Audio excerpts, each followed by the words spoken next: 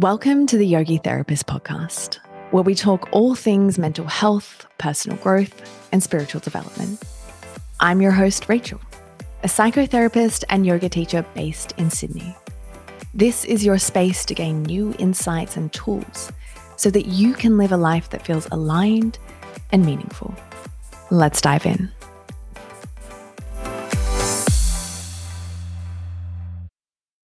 Welcome to the Yogi Therapist podcast. I'm so excited for my now third episode, but my second guest. Today we are joined by honestly one of my favorite human beings on the planet.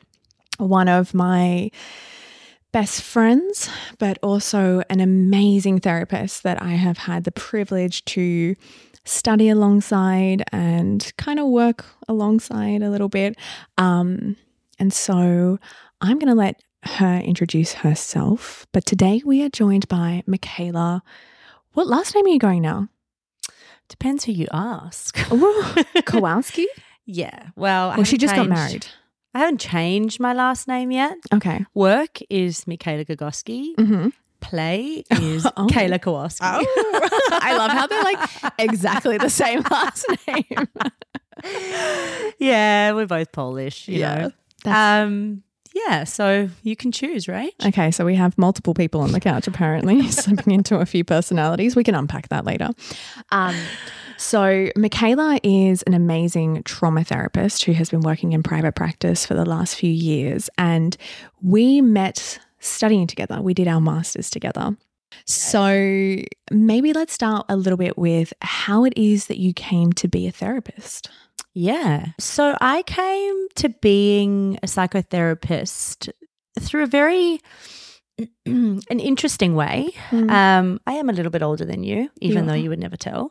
And I did my undergrad in psych, and then I decided I was done with studying. I knew I was always going to come back to it, but I didn't know if I was going to come back to it in the form of psychology or psychotherapy. I know you were always kind of 100% committed to the psychotherapy route, but I wasn't sure. And at the time I was working for Westfield in lots of different people management roles, and I kind of fell into the deep, dark corporate world. What do you mean by deep, dark corporate world? I was in the corporate world for 7 years after that. Yeah. And I loved it, and I still do. Yeah. My big long-term goal is to actually go back into the corporate space because it's so needed. It's so needed. And I stayed with Westfield, now Centre Group, for about 7 years, and I worked in a lot of different departments, all in leadership roles, people management, managed really big teams, and did a lot of personal development work with my team. And it was there that I was like, I think this is what I want to do. Like, this is the space. Like, no matter what department I was in, if I was in HR, if I was in security, if I was in risk and security, like whatever it was, I always found myself in that connection place with people. And I always became, like you said in your first episode, you became that person that, just got into the nitty-gritties with people, you'd go from like managing them to them knowing their whole life story. Now that works to my detriment because I'm like, boundaries. Everyone just back the, and if you can swear on this podcast. Say whatever the fuck you want. My mum is listening, but back the fuck off.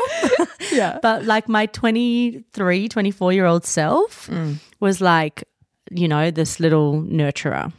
It's a temperament. I think there's a deep curiosity about connecting with people on that level. And I know you now. I don't think either of us find it satisfying to get to know someone on a surface level. Nah. I know you said in your first episode it's like childhood trauma, like chalk on a whiteboard, chalk on a blackboard. Chalk on a whiteboard. That's where it's supposed to be. Chalk on a chalkboard? Is that it? Nails on a chalkboard. Nails on a chalkboard. I swear, guys, I'm smarter than this. People entrust their lives to this woman. Yeah. You can leave now, guys. Yeah.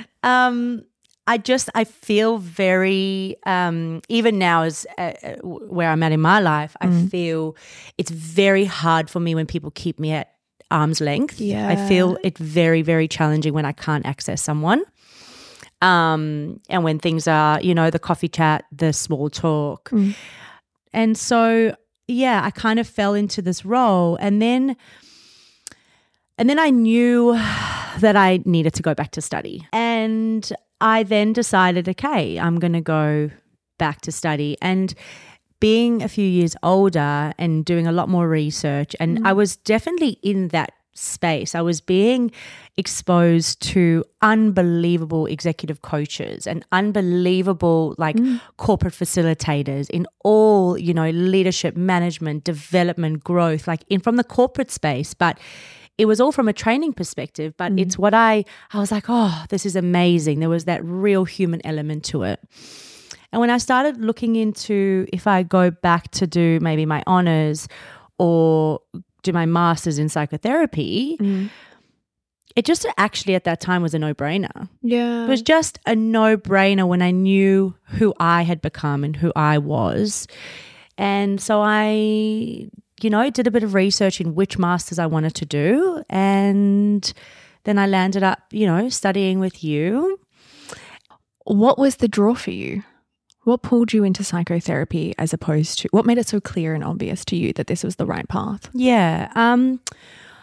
I think for me, I saw psychology, and this is no offense at all to psychologists because I'm going to say that so many times in my podcast. No shame to psychologists. No shame. But I feel like you doing what you're doing is actually giving us a voice, is actually giving the psychotherapists a voice where we do a very similar, we work in a very similar model, and we work for pretty much we study for pretty much the same amount of time. Yep. No, that's exactly right. And we just, it's just obviously, as you said again in your first episode, it's politics that we don't have that voice. But I think I'm just a really strong advocate for the psychotherapists because for me, psychology, it was very it was stats and rats. Yeah.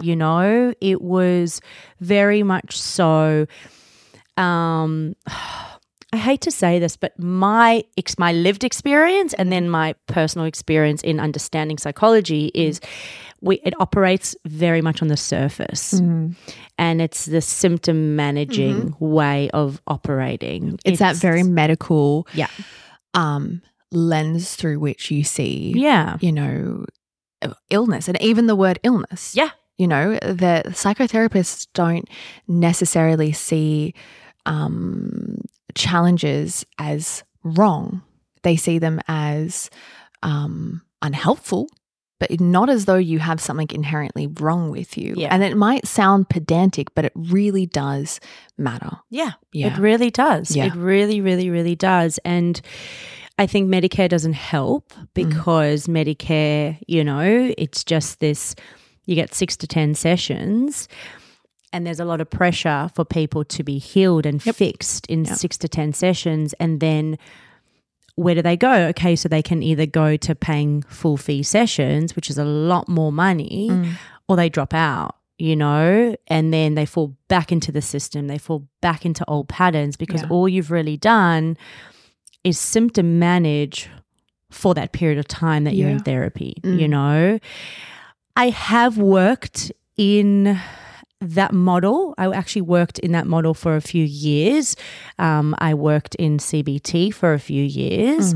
And for those of you who don't know, it's cognitive behavior therapy, and that is a very dominant psychological model where... And it's great. It has its place. It does work. It does work. I used to run group therapy in CBT and it does work.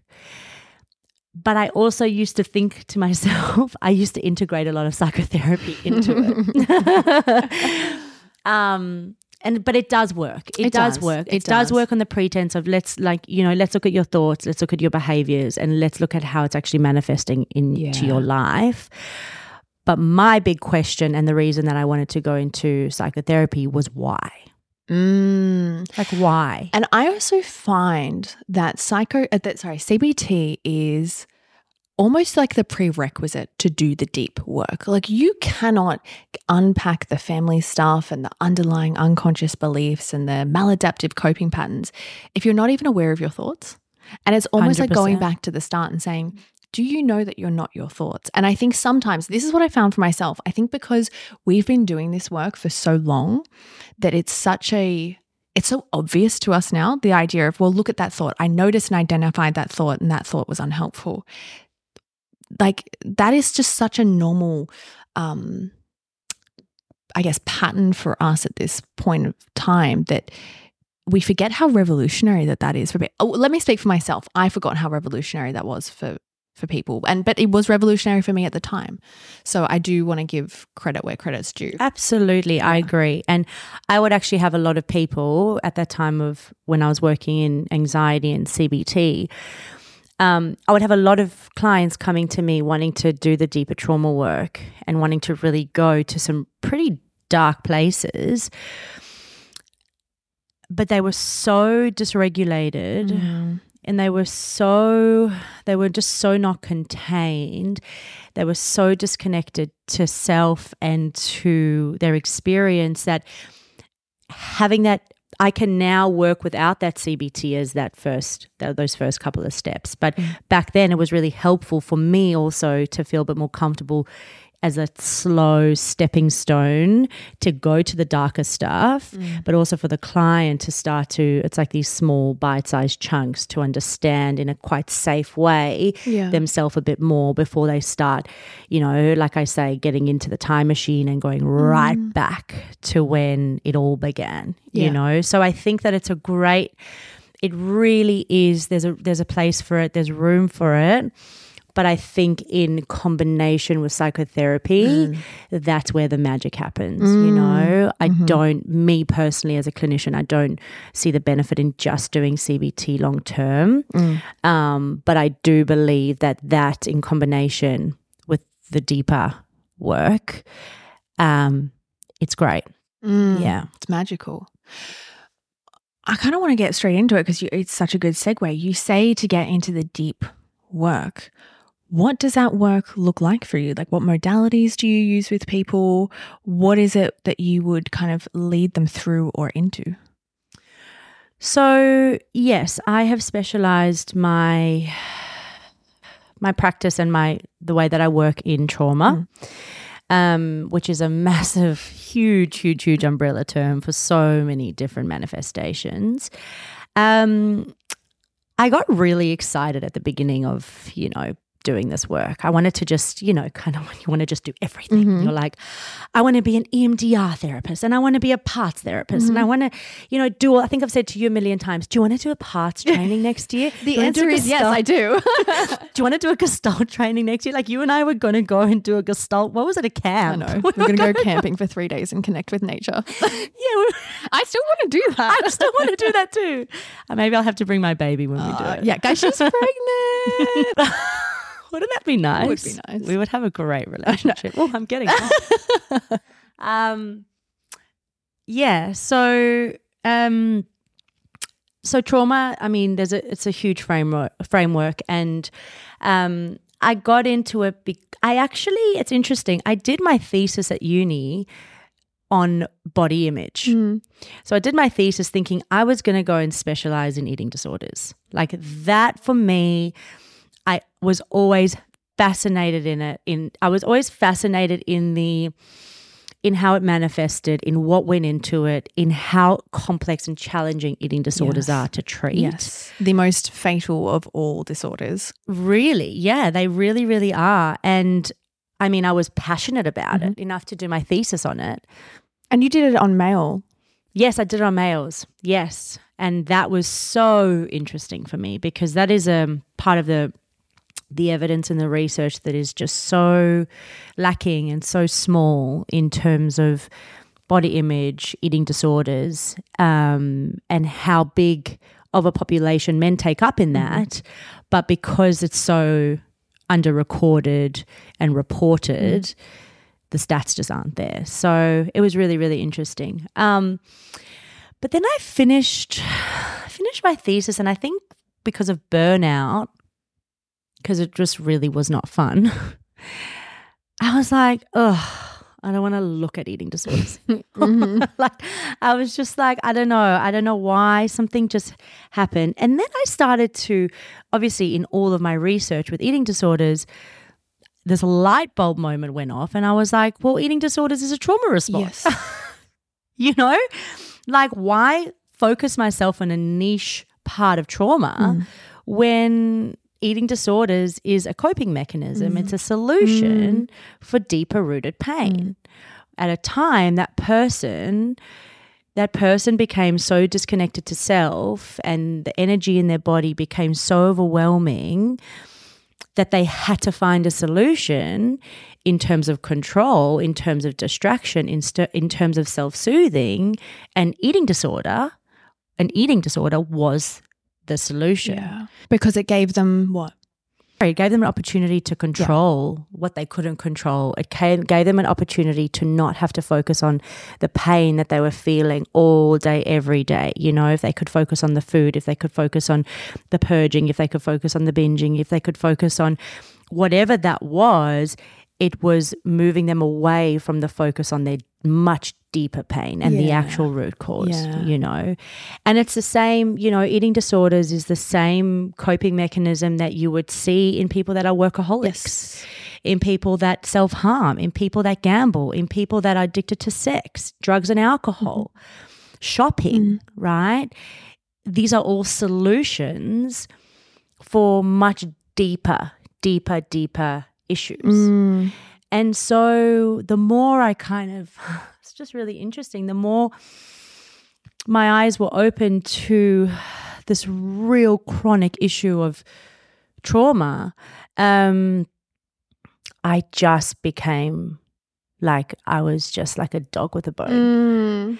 And I really am. Like, I'm just so deeply passionate about it. I wish that I didn't have to work full time, because if I didn't, I would just be, I would just be developing myself all the time. And obviously we do and we have to, but like I see these like webinars and I see these trainings and I see these courses and I'm like, I want to do that. I want to do that. I want to do that. And then it's just overwhelming and you can't. But I've done my fair share of training and upskilling and specializing to be able to know that, this is definitely what I want to do. So, does that answer your question? I don't know what you asked. I don't think it did, but I liked that answer instead. Welcome to Rachel and I. Well, as we look at trauma, I would love to get your definition of trauma, because I think trauma is such a buzzword right now, which has its benefits because there's obviously more of an understanding of how trauma shows up in mental health. I think perhaps we were kind of in a phase where we were looking too much at cognition and not necessarily enough at the past. So what is your understanding of trauma? That's a good question, Rach, because you're right. There's so much talk and buzz about it. And there's also so many people throwing out the word like, I'm traumatized. That was traumatic. No one really actually understanding what it is. And I think another issue around this is that there are a lot of people who are capitalizing on the fact that trauma is in vogue right now. There are people who say, oh, if I promise to heal trauma or hold this event or this workshop or pay me, go on a payment plan of, 4 payments of 333, we can heal your childhood trauma, but who have never done any work to make sure that they are qualified to do so, which I think is dangerous. I think it's very dangerous. So I just wanted to put that in there because I think that it matters that if you are going to unpack your trauma, you do so in the confines of a safe space and to be diligent about who you go to for support. I couldn't agree more. And you and I talk about this all the time because, in the age of social media and TikTok and all of that stuff, everyone's an expert. And I don't even say that I'm an expert now.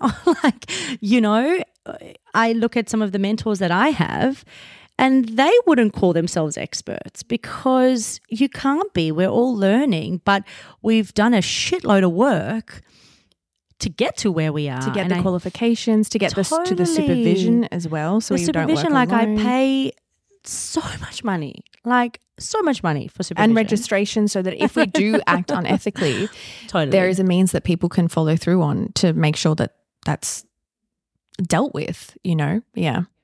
Yeah. And I think that especially when you're dealing with trauma, it's really dangerous. Mm-hmm. Like maybe if you're, you know, going to see someone for mindfulness or you're going to see someone for anxiety, okay, maybe. But when you're dealing with trauma where the nervous system, and I'll talk a lot about the nervous system because that's fundamentally what trauma damages, not permanently, but it damages, it affects the nervous system. The nervous system, I look at the nervous system like this really small, like infant newborn, you know, that needs to be treated so delicately. That's a great image. And so beautifully with such care and warmth and compassion and love, because if it's not, it learns some really, really bad behaviors and coping mechanisms, right?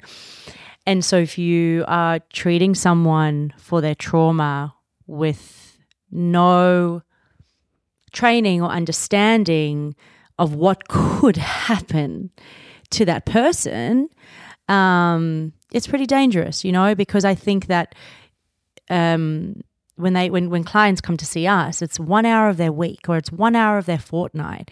And I always say to my clients, like, this is where you learn, but out there is the therapy. The therapy's out there. So if you're not contained and if you're dysregulated and if we've gone too hard too fast in unraveling things that you've never even been aware of, you're going to leave and I may never see you again, you know?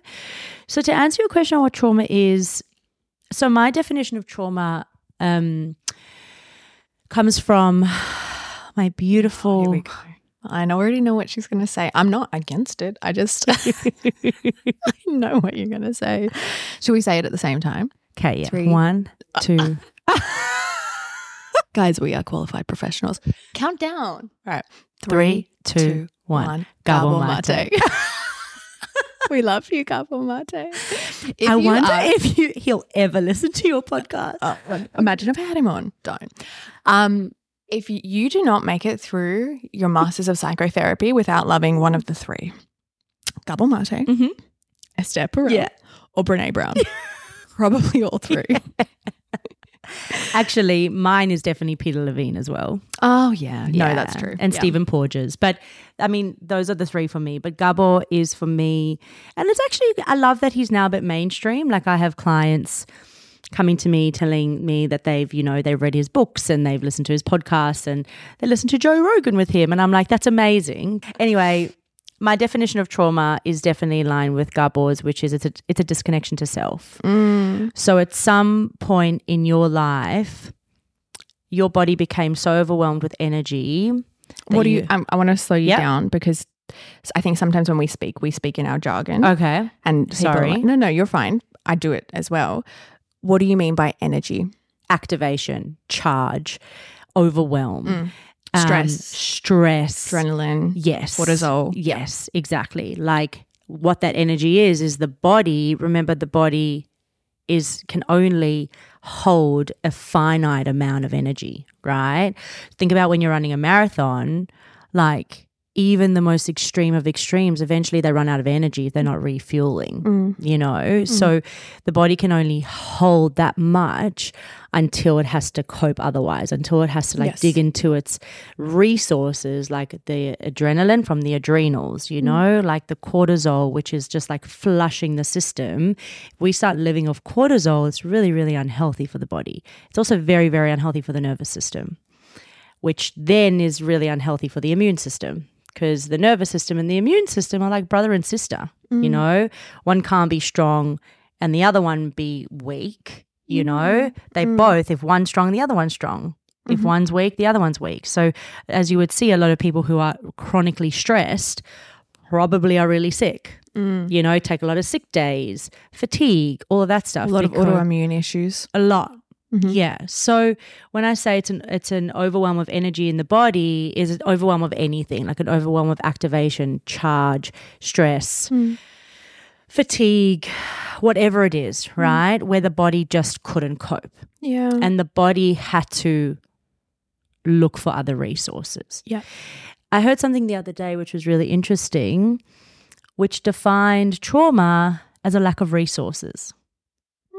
Okay. So what they look at as well with resources is it's a lack of, so resources could be a lack of love, a lack of connection, a lack of support, a lack of community, a lack of space, a lack of time, right? All of these things are resources. And if you don't have that, then your nervous system is much more likely to imprint the traumatic event. Yeah. So long story short, for me, the definition of trauma is a disconnection to self at a time where the energy in the body is just too overwhelming for the body to handle. And as you would hear, I'm talking a lot about the body because trauma does not live in the mind. No. Does not live in the brain. It's in the body. So the body keeps the score. Yeah. So when you say a disconnection from self, what would a connection to self look like and entail? Yeah, good question. So I love it when you praise me. You're so smart. Thank you. Keep doing it. So a connection to self it reminds me of, I don't know how kind of theoretical you want me to go in this podcast. Get nerdy. Go in there. There's a really beautiful framework which I work a lot with. It's probably the framework that I work the most with, which is polyvagal theory. And Stephen Porges speaks about this ladder. Okay, so it's like this ladder which is all based around the vagus nerve. And your vagus nerve is responsible, to be regulated, right? To be connected to self. And it runs from the very bottom of the brainstem all the way down your spine, right? So if you think about the amount of space that's taking up, it's taking up a huge amount of space in the body. It's pretty much consuming the whole body, right? And the vagus nerve, as I said, is responsible for connection, regulation, connection to self and others.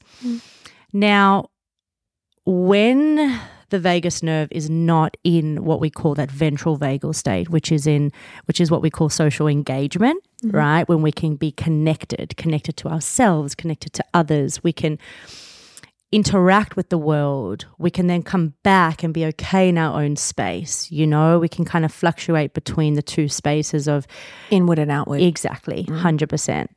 When we don't have that ability, something's happened in the nervous system. Now, it doesn't necessarily have to be trauma, right?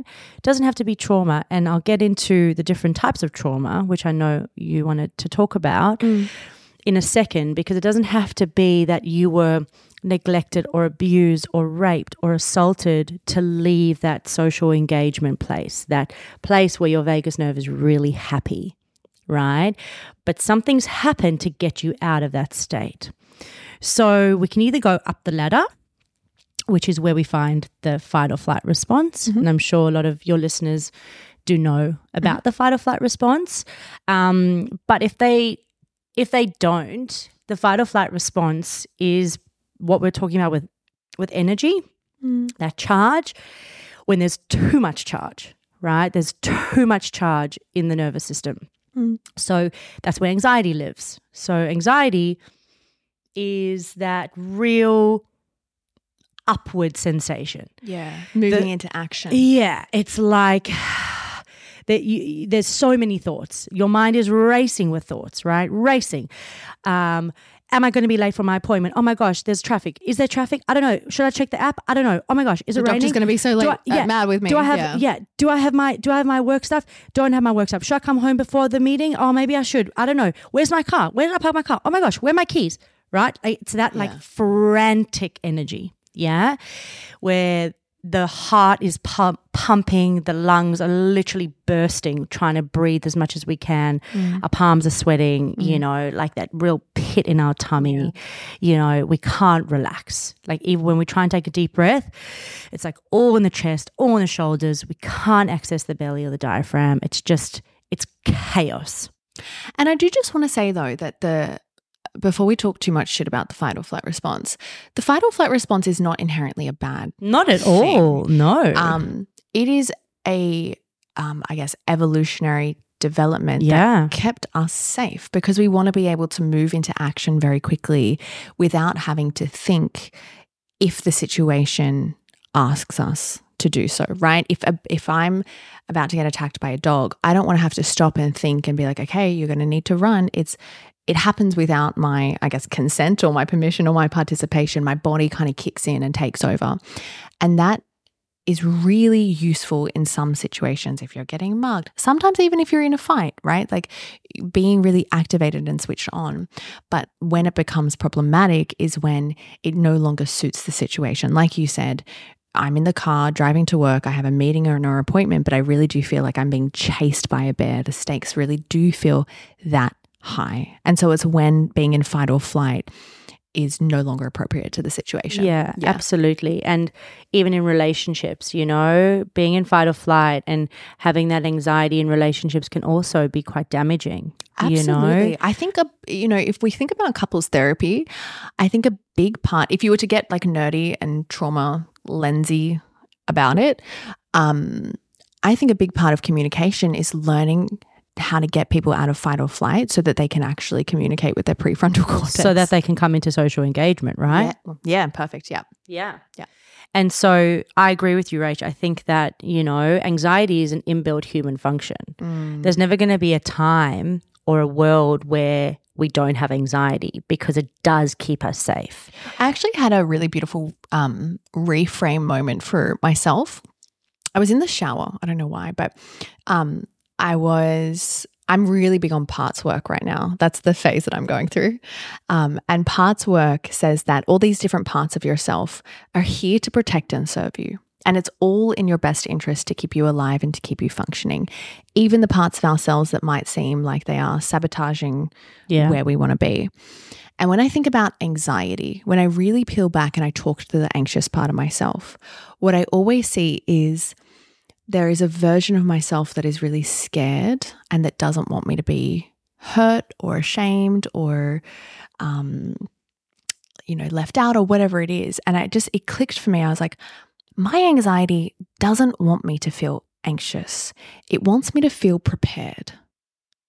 It wants me to know that there might be danger around the corner and it's saying to me, hey, like, look out, there might be this thing, like I got you. Like it loves me. It's trying to look out to me. But then it gets to a point where if I don't listen to it, then it starts, like I always give this analogy, it starts banging on the door rather than whispering. Yeah. Yeah, 100%. And I think it's so true. It really is true, Rach. I think that it's got a really beautiful function, as does the other end of the ladder. Okay, so we've spoken about this really beautiful ventral vagal, which is social engagement, where we connect to self, we can connect to others. Yesterday I was teaching polyvagal theory in a workshop. Yeah. And I forgot the word vagal and started calling it the vagus nerve. What is? No, like FEGAS. I spelt it on a whiteboard. The what? The vagus nerve, FEGAS.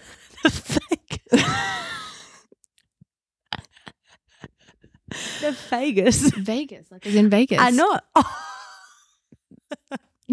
Sorry, that took me a while to get. It's like the vagus nerve. Oh, and I just stared at it. I was like, that doesn't look right. And then after a while, I was like, because you know how it's like ventral vagal. Yeah. I don't know. Anyway. Yeah. So then we go down the ladder. So we've left social engagement, which is, ventral vagal, which is when we are socially engaged and connected. We can either go up the ladder when our system is highly activated, all right, depending on what's happened, depending on what our temperament, what our makeup is, our coping mechanisms, right? Everyone's different. Or we can go down the ladder. And down the ladder is this place where it's the opposite of fight or flight, dorsal shutdown, collapse, when we're completely immobilized, it's like we have nothing left. Yeah, we withdraw, we become a shell of ourselves. Yeah, nothing left. We just pull the doona over our heads and we're like, we're done. And in this state, unlike fight or flight, there's brain fog, our prefrontal cortex, which is responsible for all of our executive functioning, problem solving, decision making, decisiveness, all of that stuff just shuts off. It just says, I can't. And that's why a lot of people who I see come in that state have learned or have lived most of their lives in dorsal, where the brain is foggy, they live in procrastination, they live in withdrawal, they are stuck. Stuckness is a very, very big part of dorsal. Very, very, very big part. And it's a very hard place to be, but the interesting part of dorsal is it's got these two parts to it.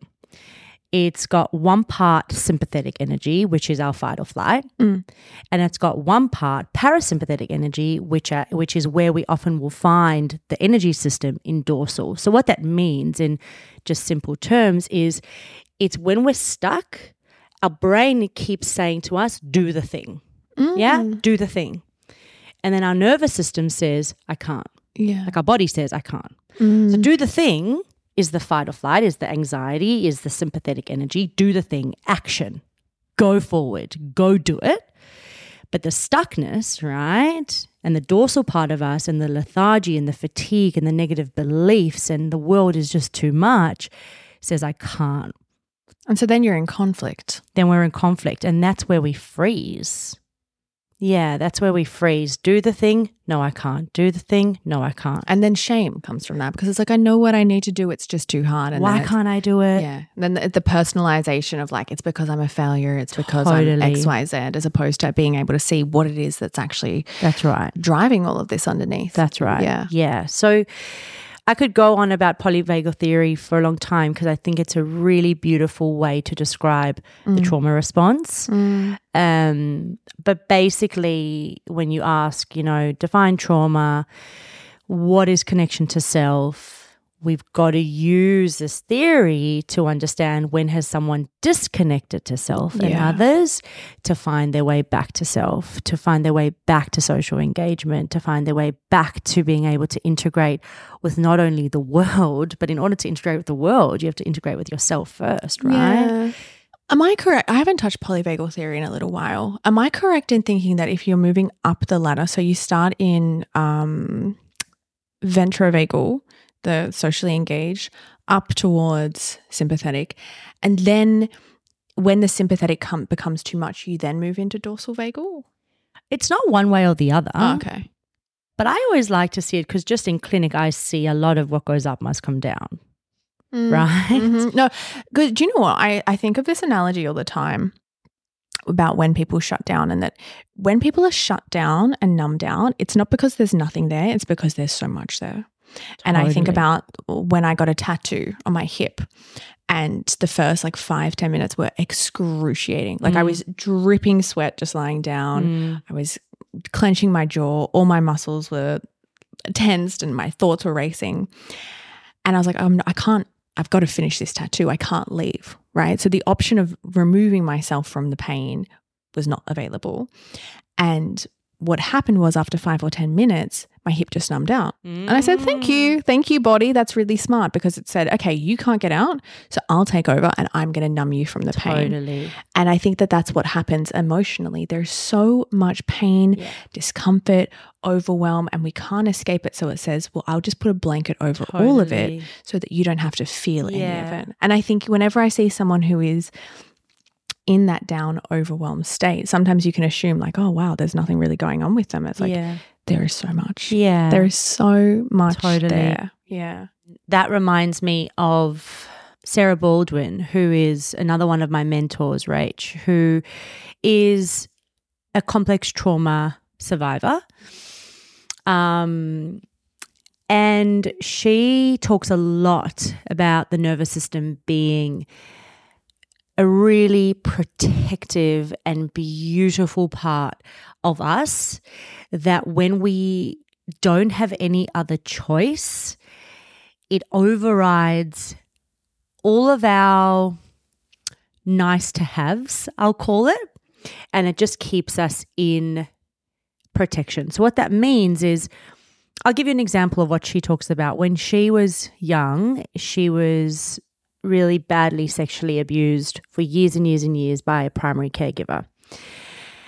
And multiple primary caregivers, actually, because she had lots of different stepfathers in her life. And she talks about her nervous system stepping in when she was really little because she couldn't run away because that was way too scary and not a possibility. And she certainly couldn't fight. She couldn't fight this older person. And so her nervous system took over. And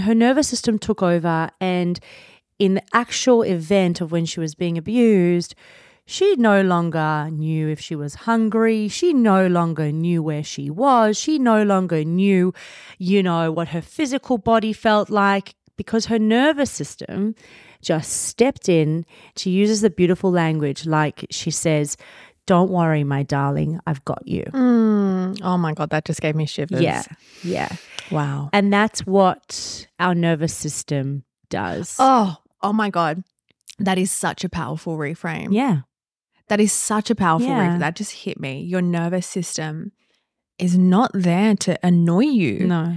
Oftentimes we think of anxiety as this thing that gets in the way. I got to get rid of my anxiety. Oh, I'm so anxious. Yeah. Same with depression. Like they're these things that we have to battle.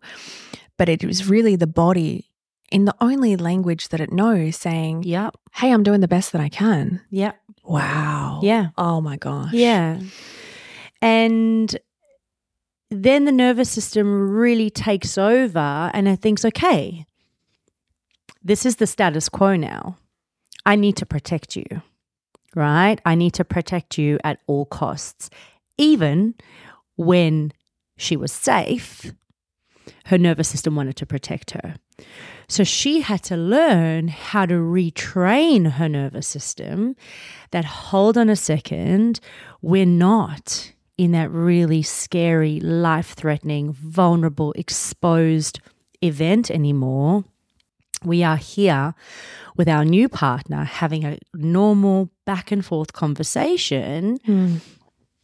And my nervous system doesn't need to override me where I dissociate and I disconnect and I'm no longer sitting in front of someone, right? I can actually show my nervous system that I'm here sitting across from someone that I love and I trust, who's not going to hurt me. Yes, maybe we're having some conflict, but it's not unsafe. And so a big thing that I teach my clients because of her actually is her biggest motto is your nervous system needs to be shown, not told. Oh, she's amazing. She's amazing. Okay, yeah. Wow. Yeah. Because you're so right. How often do we sit there and say, I should be over this? Yeah. Why am I reacting like this? Why am I freaking out that my boss is calling me in for a meeting? She's clearly not my abusive mother. That's right. And then the self, the shame starts and I should be over this. Wow. The nervousness system needs to be shown and not told. And that's why I have interpreted that as that's the reason why I don't like affirmations. You don't like affirmations? Sorry to break it I love to you. No, that's fair. They've never worked for me. If you go to my fridge now, they're all over my fridge. Like I've tried, trust me, I've tried. I've really tried to have affirmations to tell myself these things.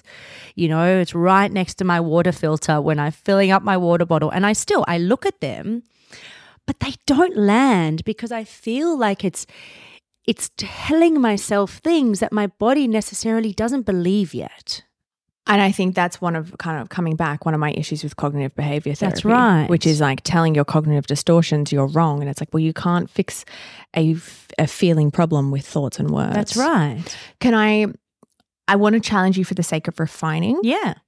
So when I was doing visualizations, because I personally find them helpful. I don't give them to clients because I know. What, affirmations? But yeah. That you say it, and you not only say it, but you visualize it as though it's true, because the mind can't tell the difference between a thought and something real. So say, for example, the thought is, I don't know, you are loved, or, you are wanted, whatever it is, and saying it in a way and visualizing the people that could love you or do love you, or what would it feel like inside you to know you were loved? Where would you feel that in your body? And creating that physical internal state. So it's not a cognitive thing, it's a bodily thing. That being said, I know that it doesn't work for a lot of people, which is why I don't. Yeah. Because they can become gaslighty. Listen, I think that what you're saying for me is more self-compassion, right? Like it's more self-compassion where you are saying it in a way that you're attuned to your body. I'm trying to think of, like, I would say something like, you are safe, and I'd put my hands over myself. Yes. Like, you are safe. And it's the words that I need to hear. Absolutely. And that's being attuned to your body. But standing in front of the mirror like it's taught on TikTok to stand in front of the mirror in your power pose, right? Which I love the power pose, by the way. What's the power pose? The power pose is when you I actually learned this in my corporate life.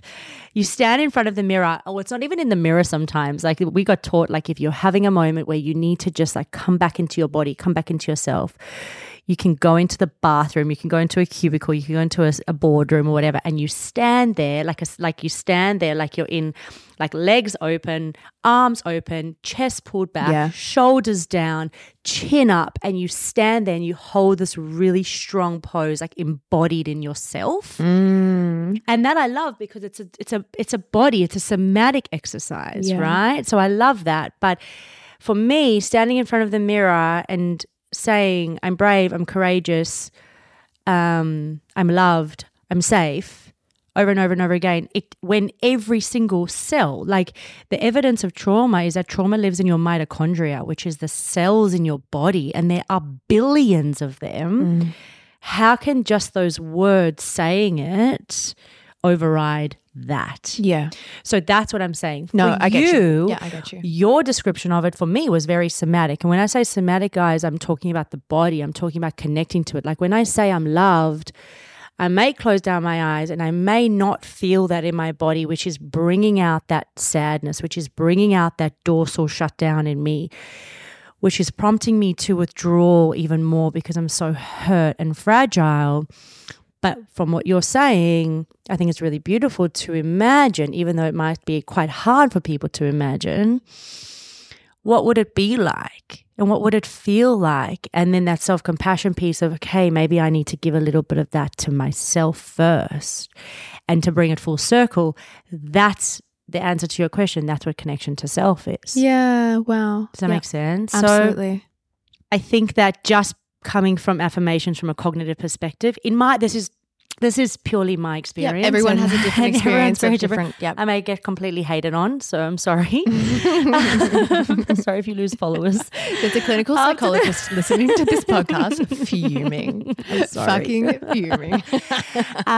Listen, it's not for everyone, and I'm not for everyone. No. But, that's just my perspective, because I want people to just connect with their felt sense, which is their body and how that feels. And to do that, we have to show our nervous system, not tell it. Yeah. When you say connect to how you feel, can you help me to understand this a little bit better? And I do know what you're talking about, but just to help people explain, I think one thing that's really common for us as therapists is that we ask a client how they felt about that, and they'll give a word that means nothing. Fine, good, yeah, whatever, bad. And then you kind of dig, and they don't know how they feel. They don't have the language. You ask them to scan their body. Is there any tension? And the answer's no. That's what you mean by a sense of connection to self, right? Absolutely. Yeah, absolutely. And, sometimes I have to go back to basics and get out like the word chart, the images, the facial expressions of what, kids on the spectrum, for example, get taught, and younger kids. And, because you've got to go back to basics on what emotions are. Yeah. And learning the language as well, and it's not your fault that whatever age, you don't know how to identify your emotions because you never learnt those words. That was a skill that was never passed on to you. That's right. If every time you cried as a child, you were told, shut up or I'll give you something to cry about, as opposed to, what's wrong, sweetheart? Where are you feeling it? Oh, I know that this must be really upsetting and frustrating right now. That's okay. I get frustrated as well. Then that emotion is never developed. And I remember one thing that my supervisor, Gail, Gail's also Kayla's supervisor. Shout out to Gail. This is just like the Gail fan club podcast. One thing that she said to me that changed the game for me was that there is a big difference between someone's biological age and their emotional age. Someone, a 50-year-old can come and sit in your office and you go, oh my gosh, they're 50. They know all these things about life. But emotionally, they might be about 7 years old. That's kind of where their emotional development stopped. And so they don't know how to process and to handle their emotions in the way that a 50-year-old would. And so don't take it on face value. Just because someone is X age, don't assume that they have that, because emotional development is something that has to be taught. It's not always a given. And so, I mean, another thing that comes to mind with emotions is forget about basic needs of a child being, you know, housed and fed and warm and all of that stuff, because those are, you know, the hierarchy of needs, of course. But from a trauma perspective, again, Gabor talks a lot about this, is one of children's fundamental needs is to be able to experience the full range of their emotions. Oof, yes. Right? Yes. So if a child, like what you were saying, has to hide or stop or suppress or be scared of a feeling that's coming up for them, because remember, kids feel so much. They may not necessarily have the language to say this is anger, this is sadness, but they can feel that emotion. If that's hindered by their primary caregivers or by their nurturing, they're not going to be able to experience the full range of emotion. If a primary caregiver or the nurturing environment allows for that and allows for the child to be sad, maybe, yes, allows for the child to be angry, because anger is a really helpful emotion. Yes. It's an action emotion. It's helpful, right? You can do a lot with anger. Then the child learns this is safe and I can understand that this is anger because I'm allowed to feel it and I know now what it feels like. It's not like this really deep, dark, ugly monster that I have to hide away from the world because I was never allowed for it to come up. Anger is righteous. You know, anger shows you where your boundaries and your values are. And anger is there to say to you, hey, something's not right. We're getting taken advantage of. Something is unfair. And it's, you know, we're angry about the things that we care about. Yeah. You know, we get angry when someone is rude to a child or kicks a dog or whatever it is. It says that is unacceptable. Yeah. And the anger tries to push us into motion. And I think one of the challenges is that anger and aggression get confused. You know, aggression is the behavior, which is not acceptable. Anger can be expressed in tears. Yeah. Anger can be expressed in music, in shaking your body, in writing. Aggression is when it starts to become dysfunctional. That's right. Yeah. Absolutely right. Yeah. Yeah. It was such a shift for me when I realized that all emotions they all have something to tell me and to show me. And I think we can get into the tendency to kind of put emotions into the binary of good or bad. I want to feel joy. I want to feel connection. I want to feel love. I want to feel optimism. I do not want to feel shame or jealousy or grief or abandonment. And we say, you know, we push away and we try and minimize the difficult stuff and we try and chase and increase the stuff that feels good. And that is the human tendency, right? Move away from pain and towards pleasure. But the reality is that life is going to dish us up a bunch of shit. Like built into being a human is loss, is suffering, struggle, challenge, disappointment. And I think that the answer to that is to consent to that being the reality, is to not say, something is wrong, life has done me dirty. Is to say, no, this is how it's supposed to be. Okay, I'm okay with that. I accept that.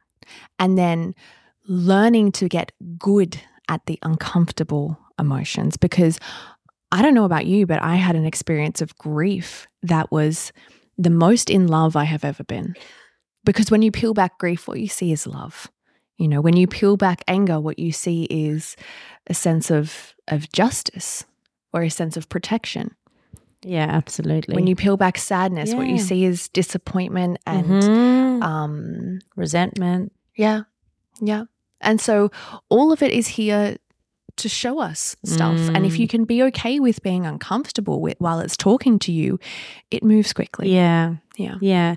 And Rach, exactly what you've just said is the very essence of why I wanted to be a psychotherapist, because that is the why. You know how I said I was just always fascinated of the why. Why is that person sad? Yeah. Well, not just because they are going through a breakup. Okay, well, what is that breakup meaning to them, about them? What are the belief systems that are coming up about them, right? Because the guarantee is that there's probably a high chance that those belief systems were there before the breakup too. You know, not saying that you're not allowed to mourn a breakup, of course, it's horrible, but what's the why?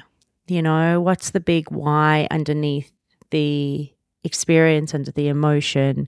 And that's really where the beauty lies. You know, like where you spoke about the onion and peeling the layers back, it's not just about slicing through the onion, it's peeling the layers back slowly, gently, you know, at the pace that the nervous system wants to go. You know, like I always say to my clients, you are in the driver's seat here.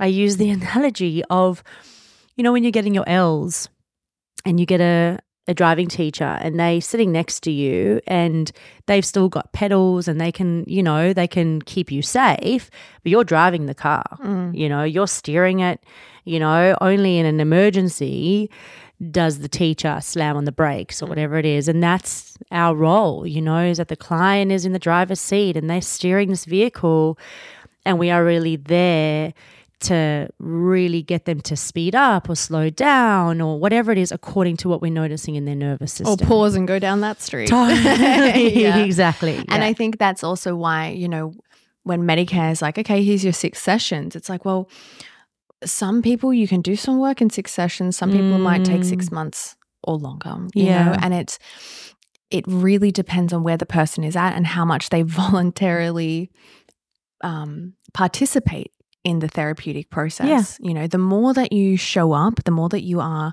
consistent, the more that you share from in a way that feels safe. You know, I don't think you need to rush and share everything if it feels too much, because we need to also earn your trust.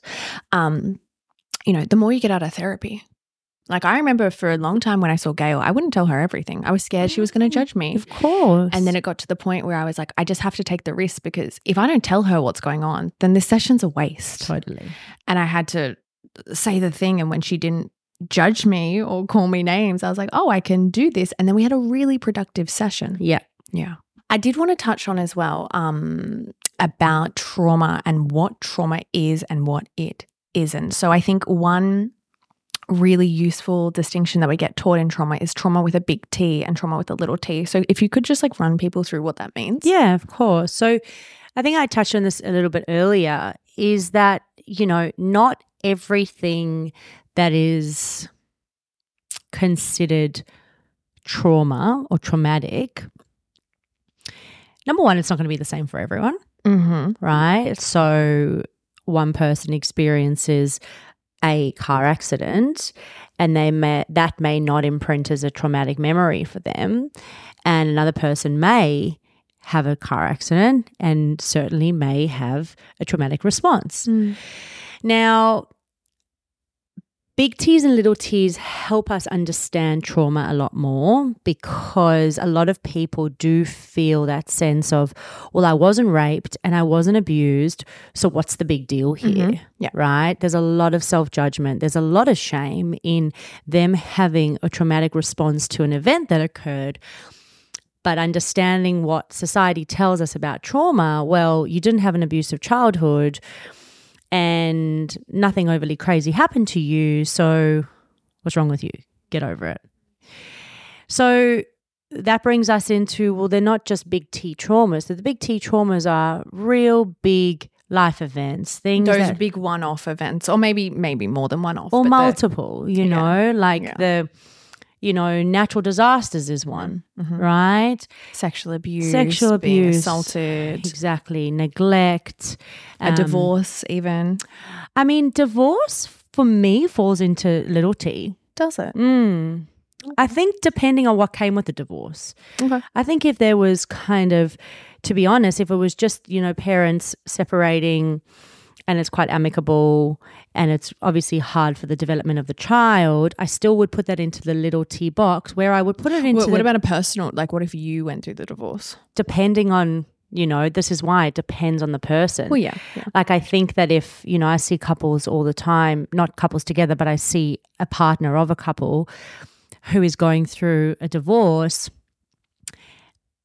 and it hasn't even been a traumatic response for them. Like I will give them a psychoeducation around trauma because that's what I do. And they'll say, genuinely, I'm okay. Like I'm okay. And yes, there's grief in there and there's sadness and there's loss. It's not traumatic. But there's no trauma. Yeah. Whereas I think if there's abuse, if there's coercive control, if there's, infidelity, that kind of stuff, then that can certainly lead to your big T traumas. Does that make sense? The little T traumas are still the things that have an effect on your nervous system. They still disconnect you from yourself, okay, which obviously leads you disconnecting to others because the overwhelm, the stress, the charge, the energy, like I said before, in the body, in the nervous system is just too much. So examples of that are, when kids move from school to school, school to school, school to school, bullying, financial loss, immigration, right? Moving house, divorce, breakup, right?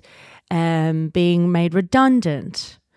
A lot of these factors still have a very overwhelming response on the nervous system in a way that we don't know how to handle. Now, the big part about trauma, which is really beautiful for me to witness in clients' experiences, is that, and a lot of the evidence does support this, is that a traumatic event is going to be imprinted in the psyche, not necessarily by the event that occurred itself, right? So it's not necessarily the going through a breakup because your partner cheated on you that's going to create the traumatic event being imprinted in your psyche, right, in your memory. But it's the support and the connection that you have after the event that either leads to the trauma being imprinted or not. Okay. And that again is ventral vagal, which is social engagement and connection. Okay. If you have connection, if you have people, it doesn't need to be many, it can be one. On the other side of that traumatic event that can hold you, that can sit with you, that can comfort you, that you can just be safe with, right? Then that traumatic event is less likely, sometimes it will, but is less likely to form.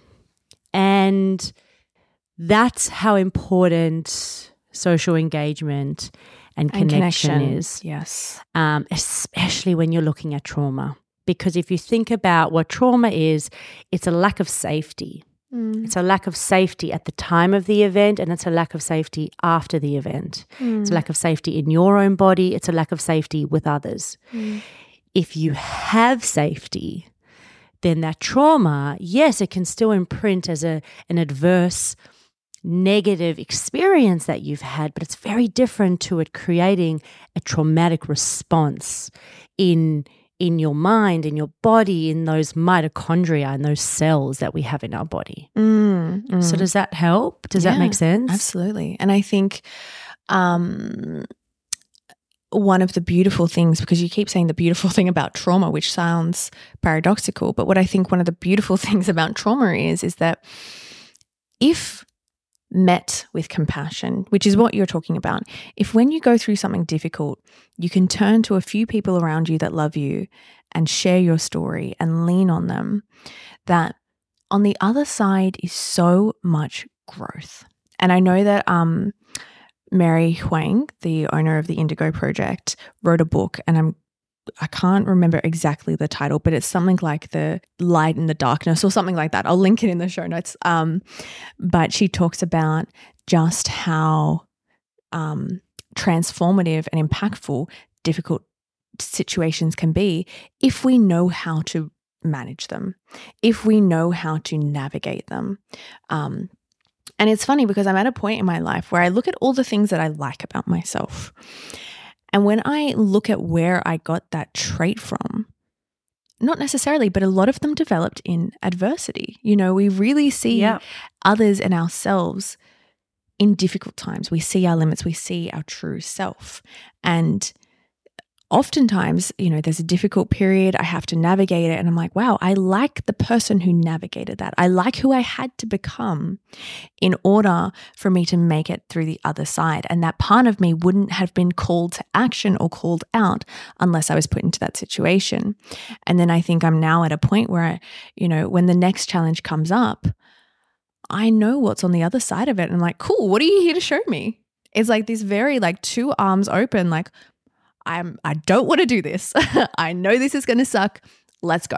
I'm here. I'm into it. Like, I know that I have the skills, I have the capacity, and I have the support to get through difficult stuff. And that feeling makes you feel so empowered. Yeah. Because I always say to my clients, it's not about minimizing the struggling. It's about getting good at it.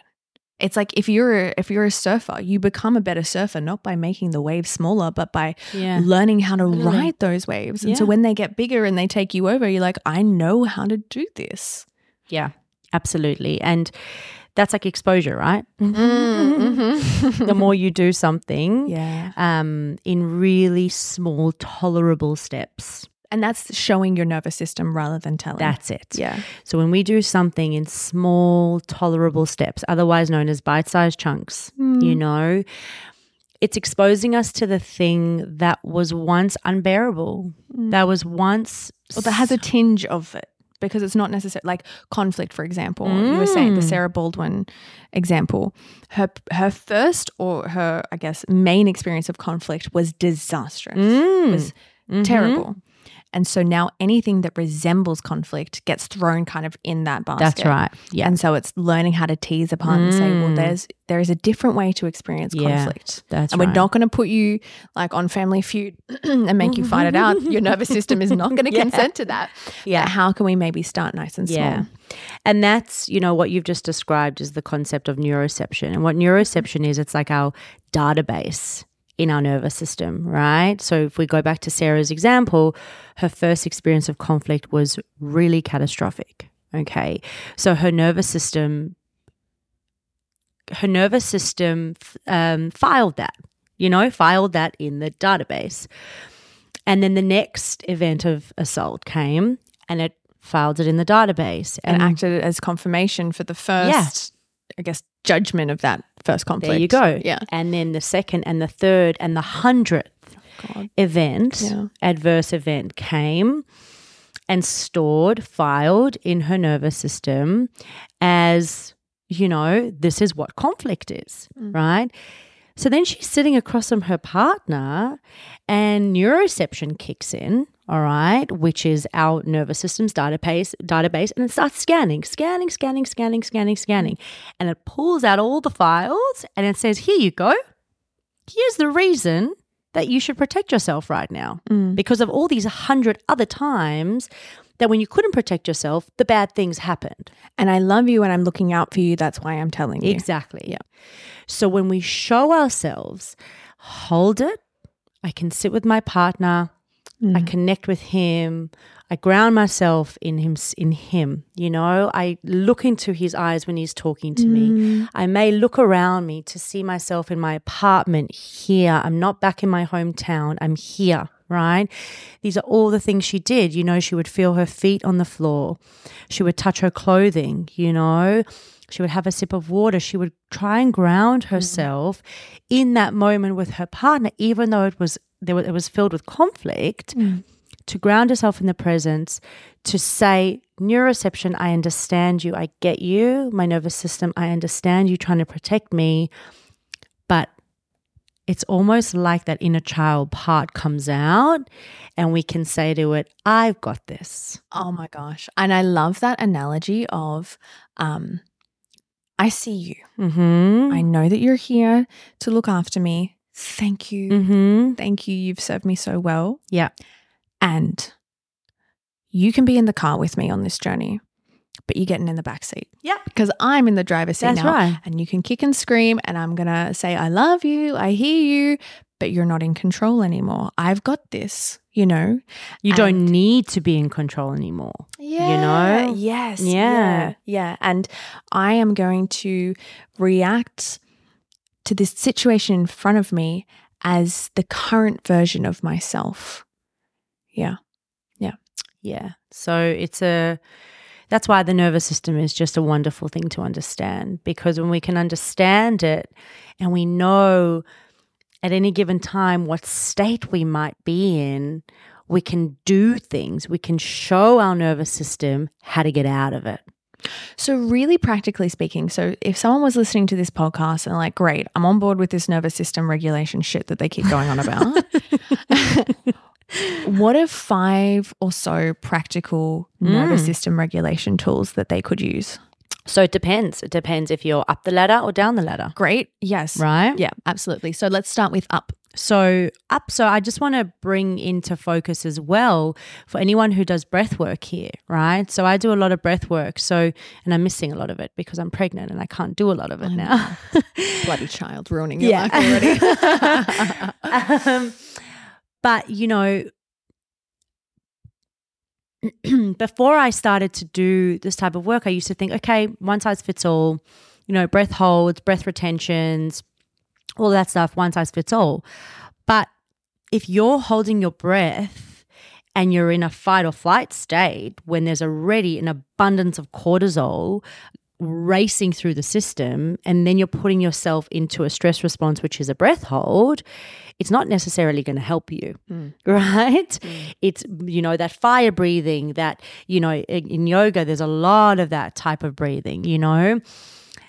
It's obviously going to be better than not doing anything, but it's not the best thing for your nervous system. So if you're supercharged, if you're super overwhelmed, there are practices to do to down-regulate. And if you're super fatigued and melancholic and depressed, they're tools to use to upregulate. All right. So for example, let's say we're up. Let's say we're anxious, right? Monkey mind, spiraling, you know, just can't get our shit together, right? And monkey mind is a Buddhist term to describe like the racing thoughts, like swinging from one branch, one thought to another. Yeah, nonstop. Yep. Thanks, Rach. my interpreter. See, she's so smart. I literally. No, wait. I'm practicing allowing in love. So thank you. I see you. I receive you. No, shut up. Keep it coming. Keep it coming. Don't stop. I do this. No, go on. Sorry. So, for the anxiety, you know, I know that it sounds cliche, but getting out into nature, right? There's this beautiful concept called the Wonder Walk, right? Where you go out, even if you don't live near, you know, you live in the city and it's just a concrete jungle, leave all devices and go for a wander and really notice, like really pay attention. I've actually started to do it on my drive and I actually have a little look, you know, at people. Obviously I love people watching and my husband literally gets me into trouble all the time for it because I stare. It's not even about people watching. So you're checking out guys and you're like, babe, it's for my mental health. I stare. He's like, you need to put some sunglasses on. But, you know, looking at the faces around you, looking at the color of the trees, you know, looking at the people, the objects, the colors, hearing the sounds, like if you're listening to the radio, like really listen to the radio, when you're driving. Yeah. So the Wonder Walk is all about that. And you're outdoors, you're in nature, you're getting that fresh oxygen in. So that's one thing that down regulates the system when we're quite up. Especially if you have no shoes on, unless you're in your concrete jungle. But take your shoes off, spread your toes, feel the earth underneath your feet. Totally, yeah. There's some really beautiful, beautiful somatic tools that you can do for anxiety. So tapping.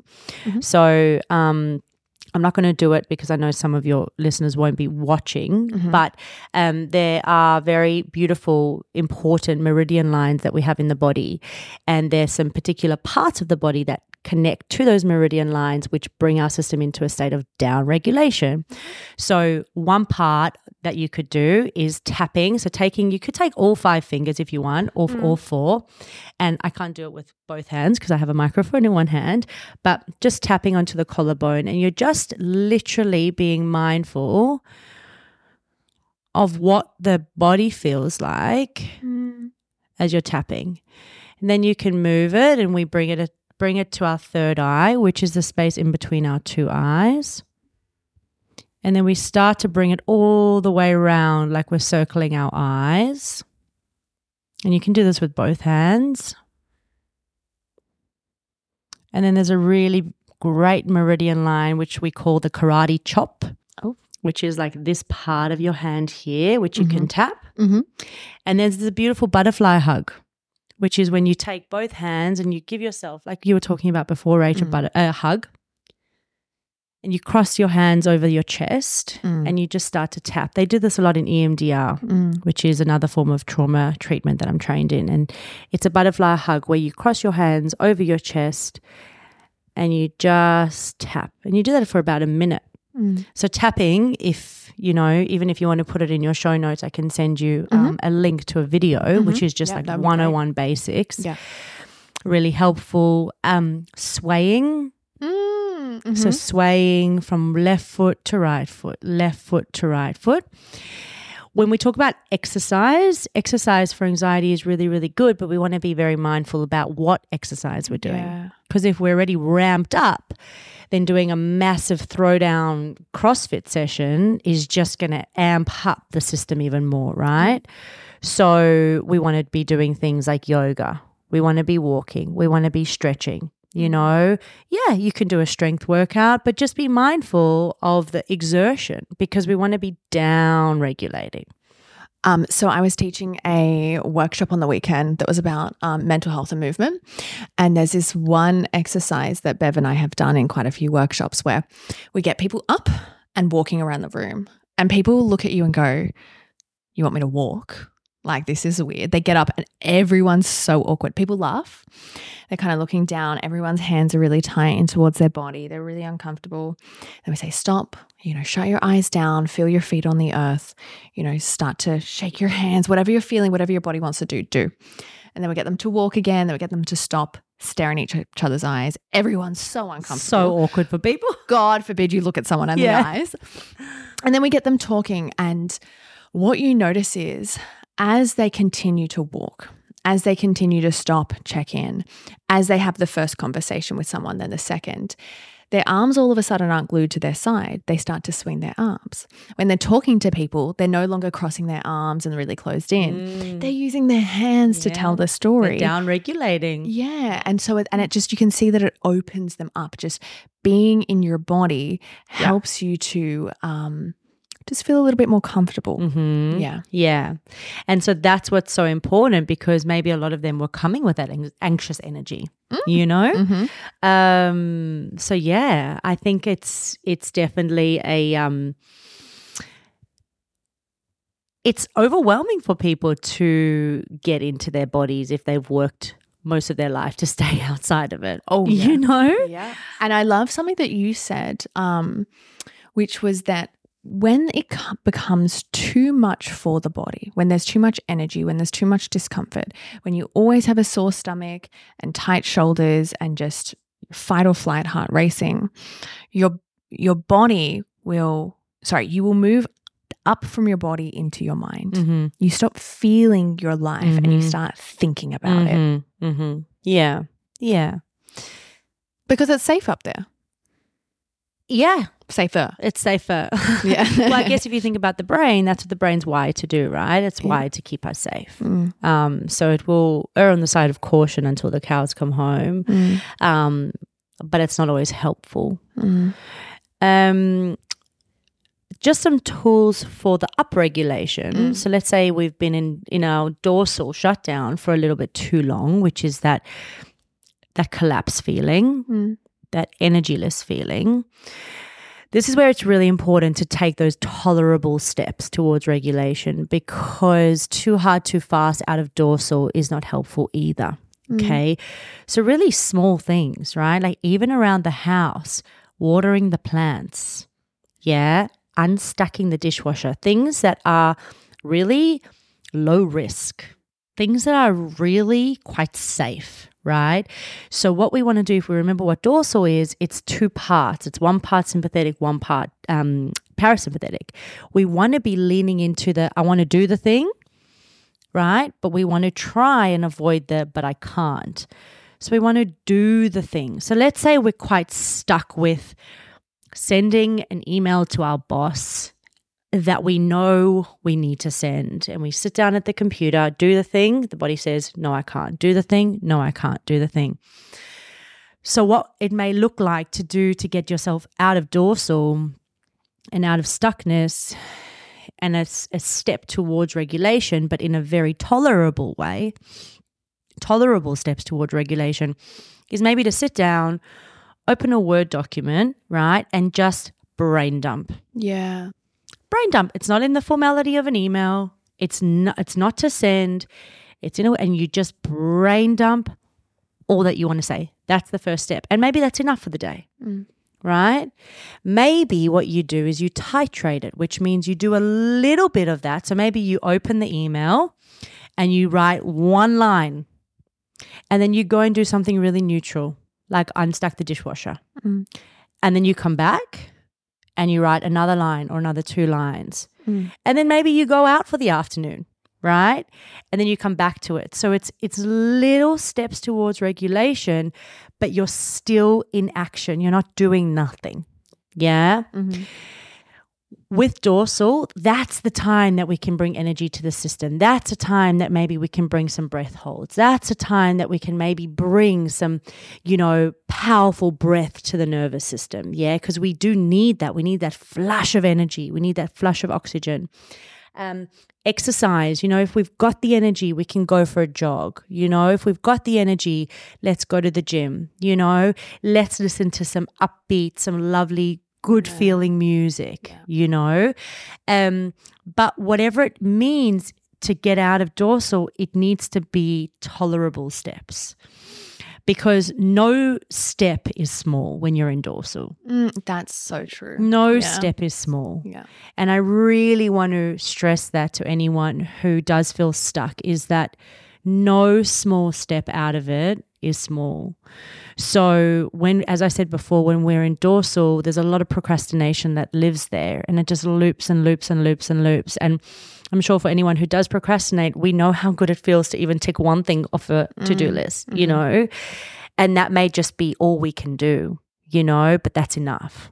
And I think about looking at it from a 1% increase standpoint, not, okay, crap, I need to fix my life, because that's too overwhelming for the nervous system. It's like, I want this afternoon to be slightly less shitty than this morning. What's one thing that I can do to make it just a little more tolerable? Yeah. And if you think about our life, it really is the culmination of those small decisions. Yeah. That's absolutely right. And I think that in either if we're up or we're down the ladder, just remembering connection, yes, is a big regulator. A massive regulator to be able to get us into a bit more of that ventral vagal, which is that regulation, which is that social engagement. So connection with others. It doesn't need to be a big social gathering, a big party, but connection with another nervous system. That is what co-regulation means. If I can regulate of another grounded nervous system, that can have an impact on my nervous system. And that might be a therapist. That might be Totally. That could even be calling something like Lifeline. It can Kayla be, and I both worked at Yeah. Lifeline, and honestly, most people just want to have a chat. yeah, most people that we worked with at Lifeline did just wanted company because they were so lonely. They just needed space to share and to be validated. And I think, you know, like you said, you don't need 15 amazing friends. You need one or two people that knows how to listen. And when I think about our friendship, you know, yes, we're both therapists and could easily just sit there and therapize each other, but we don't. No, we don't. And what I actually find so therapeutic about hanging out with you is I can tell you what's going on for me and you say, oh, I see you. Like, I hear you. That sounds so difficult. Tell me more.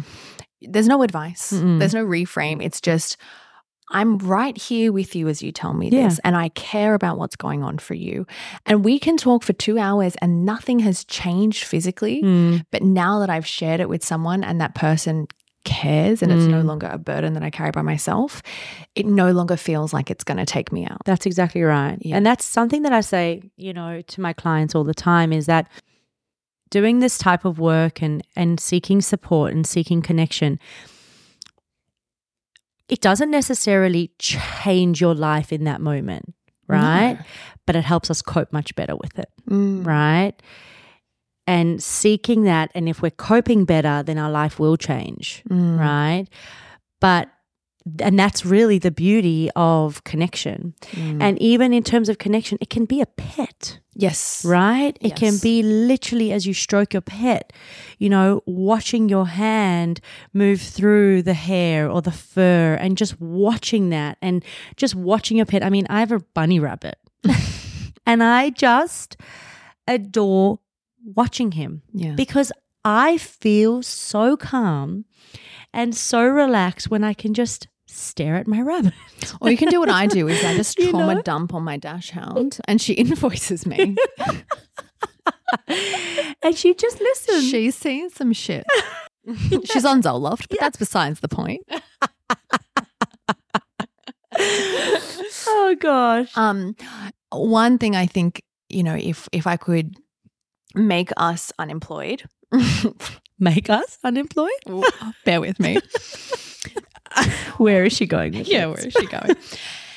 If there is one thing that you want to do to improve the quality of your life, out of everything, if there was one thing that you take away, it is to develop 2 to 3 close, secure relationships in your life.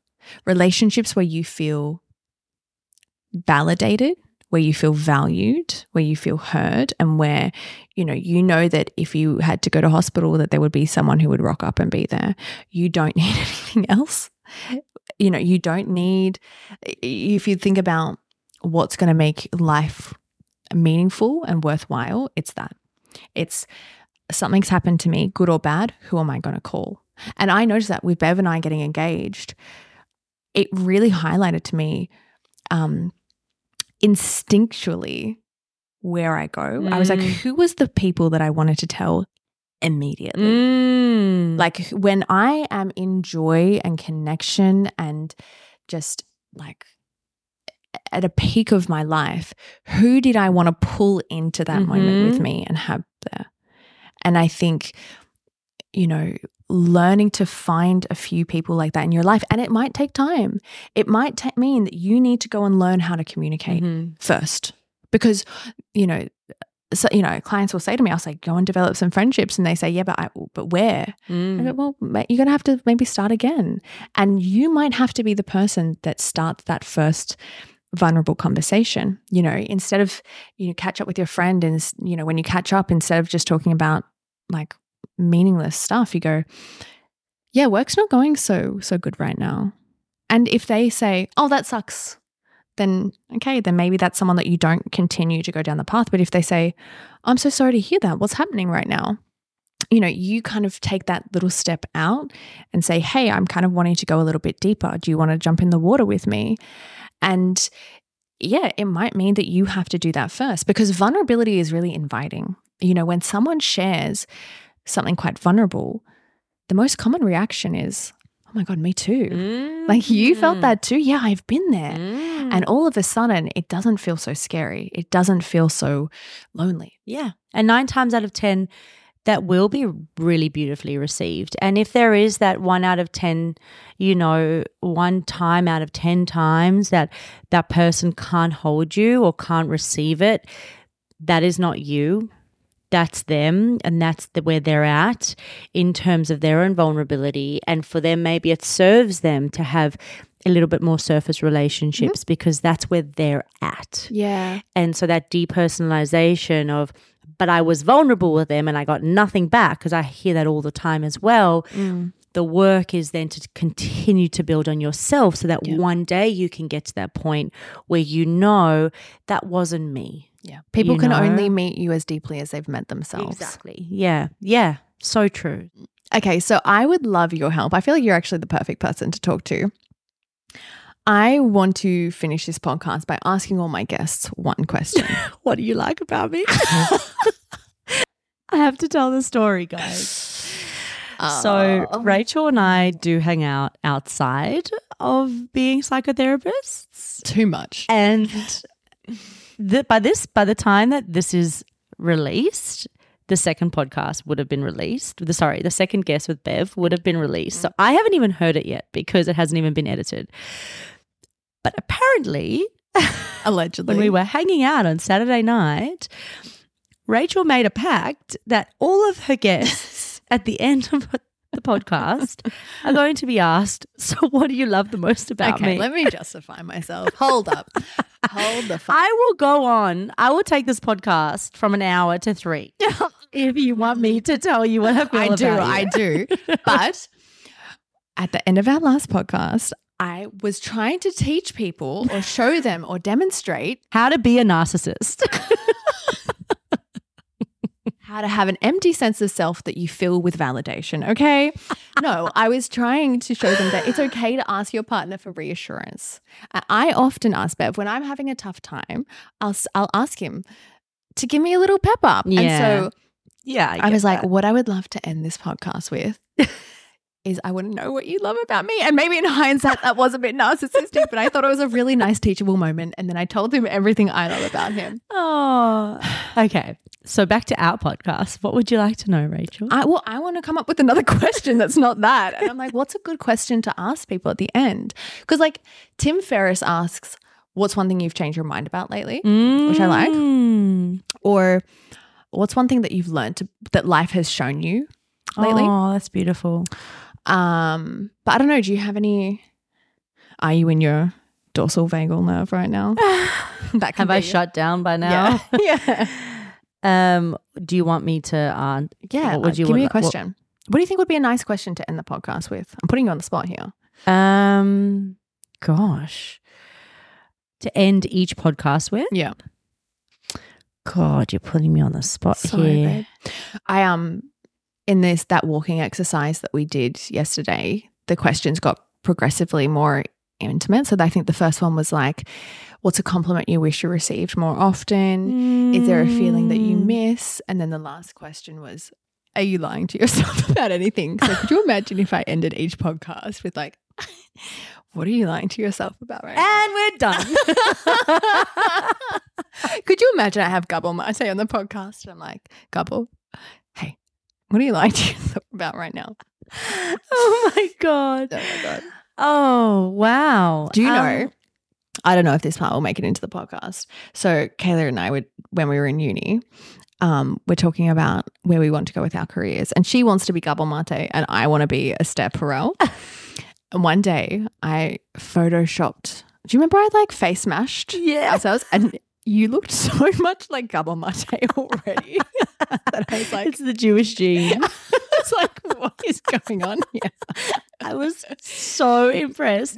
Maybe you should post it on your Instagram. Maybe I should make that the cover. It's just and they get taken down for copyright. It's like I'm trying to be a professional here and mashing my face up with Esther Perel. Oh, we're such losers. Oh my God. I don't know, Rach. I don't know what the last question will be of your podcast.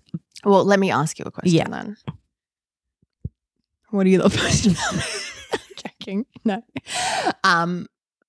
What is one thing that life has shown you about yourself lately? I really do love that question. I love the showing part because I think it's very easy to fall into the narrative of things and the old stories of things. But when you can see what life is actually showing you, it means that you're present.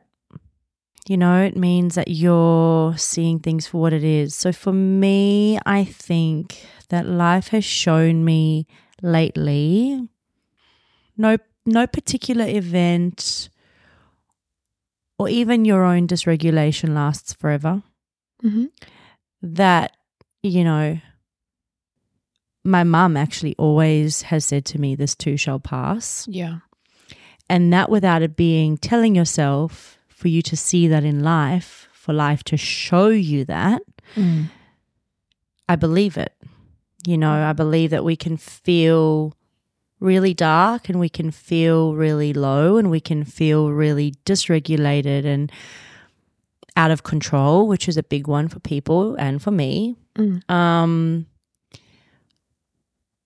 But even if you've been in that state for weeks on end, which I certainly have, the sun does come out.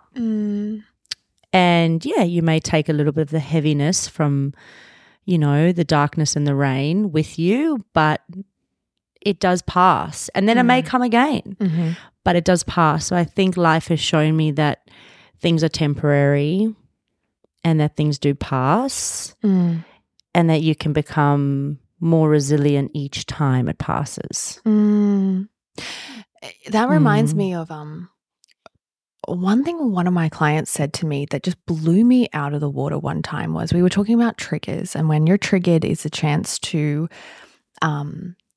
you're kind of at a fork in the road. You can continue your old pattern, or this is a chance to practice something new. Kind of like Sarah was talking about how she would look in her partner's eyes and you know, tell her nervous system that she was okay. And she said, yeah, you could use the word triggered or you could use the word opportunity. Like life has given me now another opportunity to develop this. That's beautiful. Yeah, to develop this skill and to try something new. And I was like, oh my That's really goodness. beautiful. Yeah, right? Yeah. Like how often do we go, oh my God, that triggered me, as though that's a bad thing. It's like, yes, something comes up. Now you have a chance to alchemize it. That's right. Yeah. And you know how you spoke about earlier where it's the knocking on the door?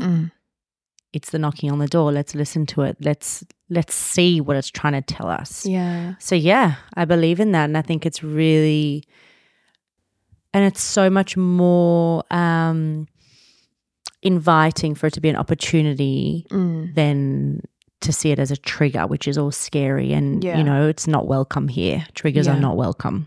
Yeah. That feels complete for me. How do you feel? I feel great. Thank you for having me. I love you. I love the fuck out of you. I feel like we could have chatted and chatted and chatted. We do. And I hope, I just hope that, I guess a big reason why I was excited to come on your podcast, Rach, was because I love how in your first episode you said, I want to be able to make psychotherapy more accessible to people. And, you know, I just would love for your voice, which I don't doubt at all that it, you know, it will do anything but help people and inspire people and normalize for people that getting help or seeking support, it can be from a therapist, it can be from a friend, it can be from a dog, is life-changing. And yeah, it sucks to go through it, and it sucks to sit in the chair in front of someone that you have no idea for the very first time. But again, the more you expose yourself, the better it feels. And I just feel like the more that we can speak and the more that we can get the word out there on why going to the root of issues is so helpful, I think will motivate a lot of people. So whether it's a big T or a little t, it doesn't matter. And I just hope that people can use that message as, you know, a little sign of hope that, you know, the nervous system is so flexible. Yes. Yeah. And it's not permanent and it can be retrained so beautifully. It can be different. And, you know, we don't have to live in a constant state of suffering or exhaustion or depression. You know, there's so much that we can do to make the very short time that we have here worthwhile. Yeah, I love that. Thank you. Thank you. And if people want to find you, where can they find you? So I don't have a social media following. Ooh. I'm really old school like that. But you can find me at my practice called Grow Mindfully. We'll link that in the show notes if anyone Grow wants Mindfully. to find it. And I do face-to-face and telehealth for those people who are not in Sydney. And Grow Mindfully is in Crow's Nest. Yeah, Crow's Nest. And you can say find that's so South African. Crow's Nest. No, I say Crow's Nest. And you're Crow's Net. Crow's Nest. Crow's Nest. Crow's Nest. Anyway, sorry. So that is where I am, and all my details are online. Cool. Well, I'll post your email address, your phone number, my address, your personal address. I'll post it all so they can find you. All right, we're actually losing the fucking plot. Okay. I love you. I love you so much. Thanks for having me. Thank you for being here. I'm sure you'll be back. Oh, I'll be back next week. I'll be like, hi, welcome to the Yogi Therapist and the brand non-specific trauma therapist. All right, we're going. Bye. Thank you for listening to the Yogi Therapist podcast. If you enjoyed what was discussed today, then consider subscribing and leaving a review. Check out the show notes for any additional information about what was covered here today. And you can find me at theyogitherapist.com.au or on Instagram at theyogitherapist_ for more information on me and my therapy. Until next time.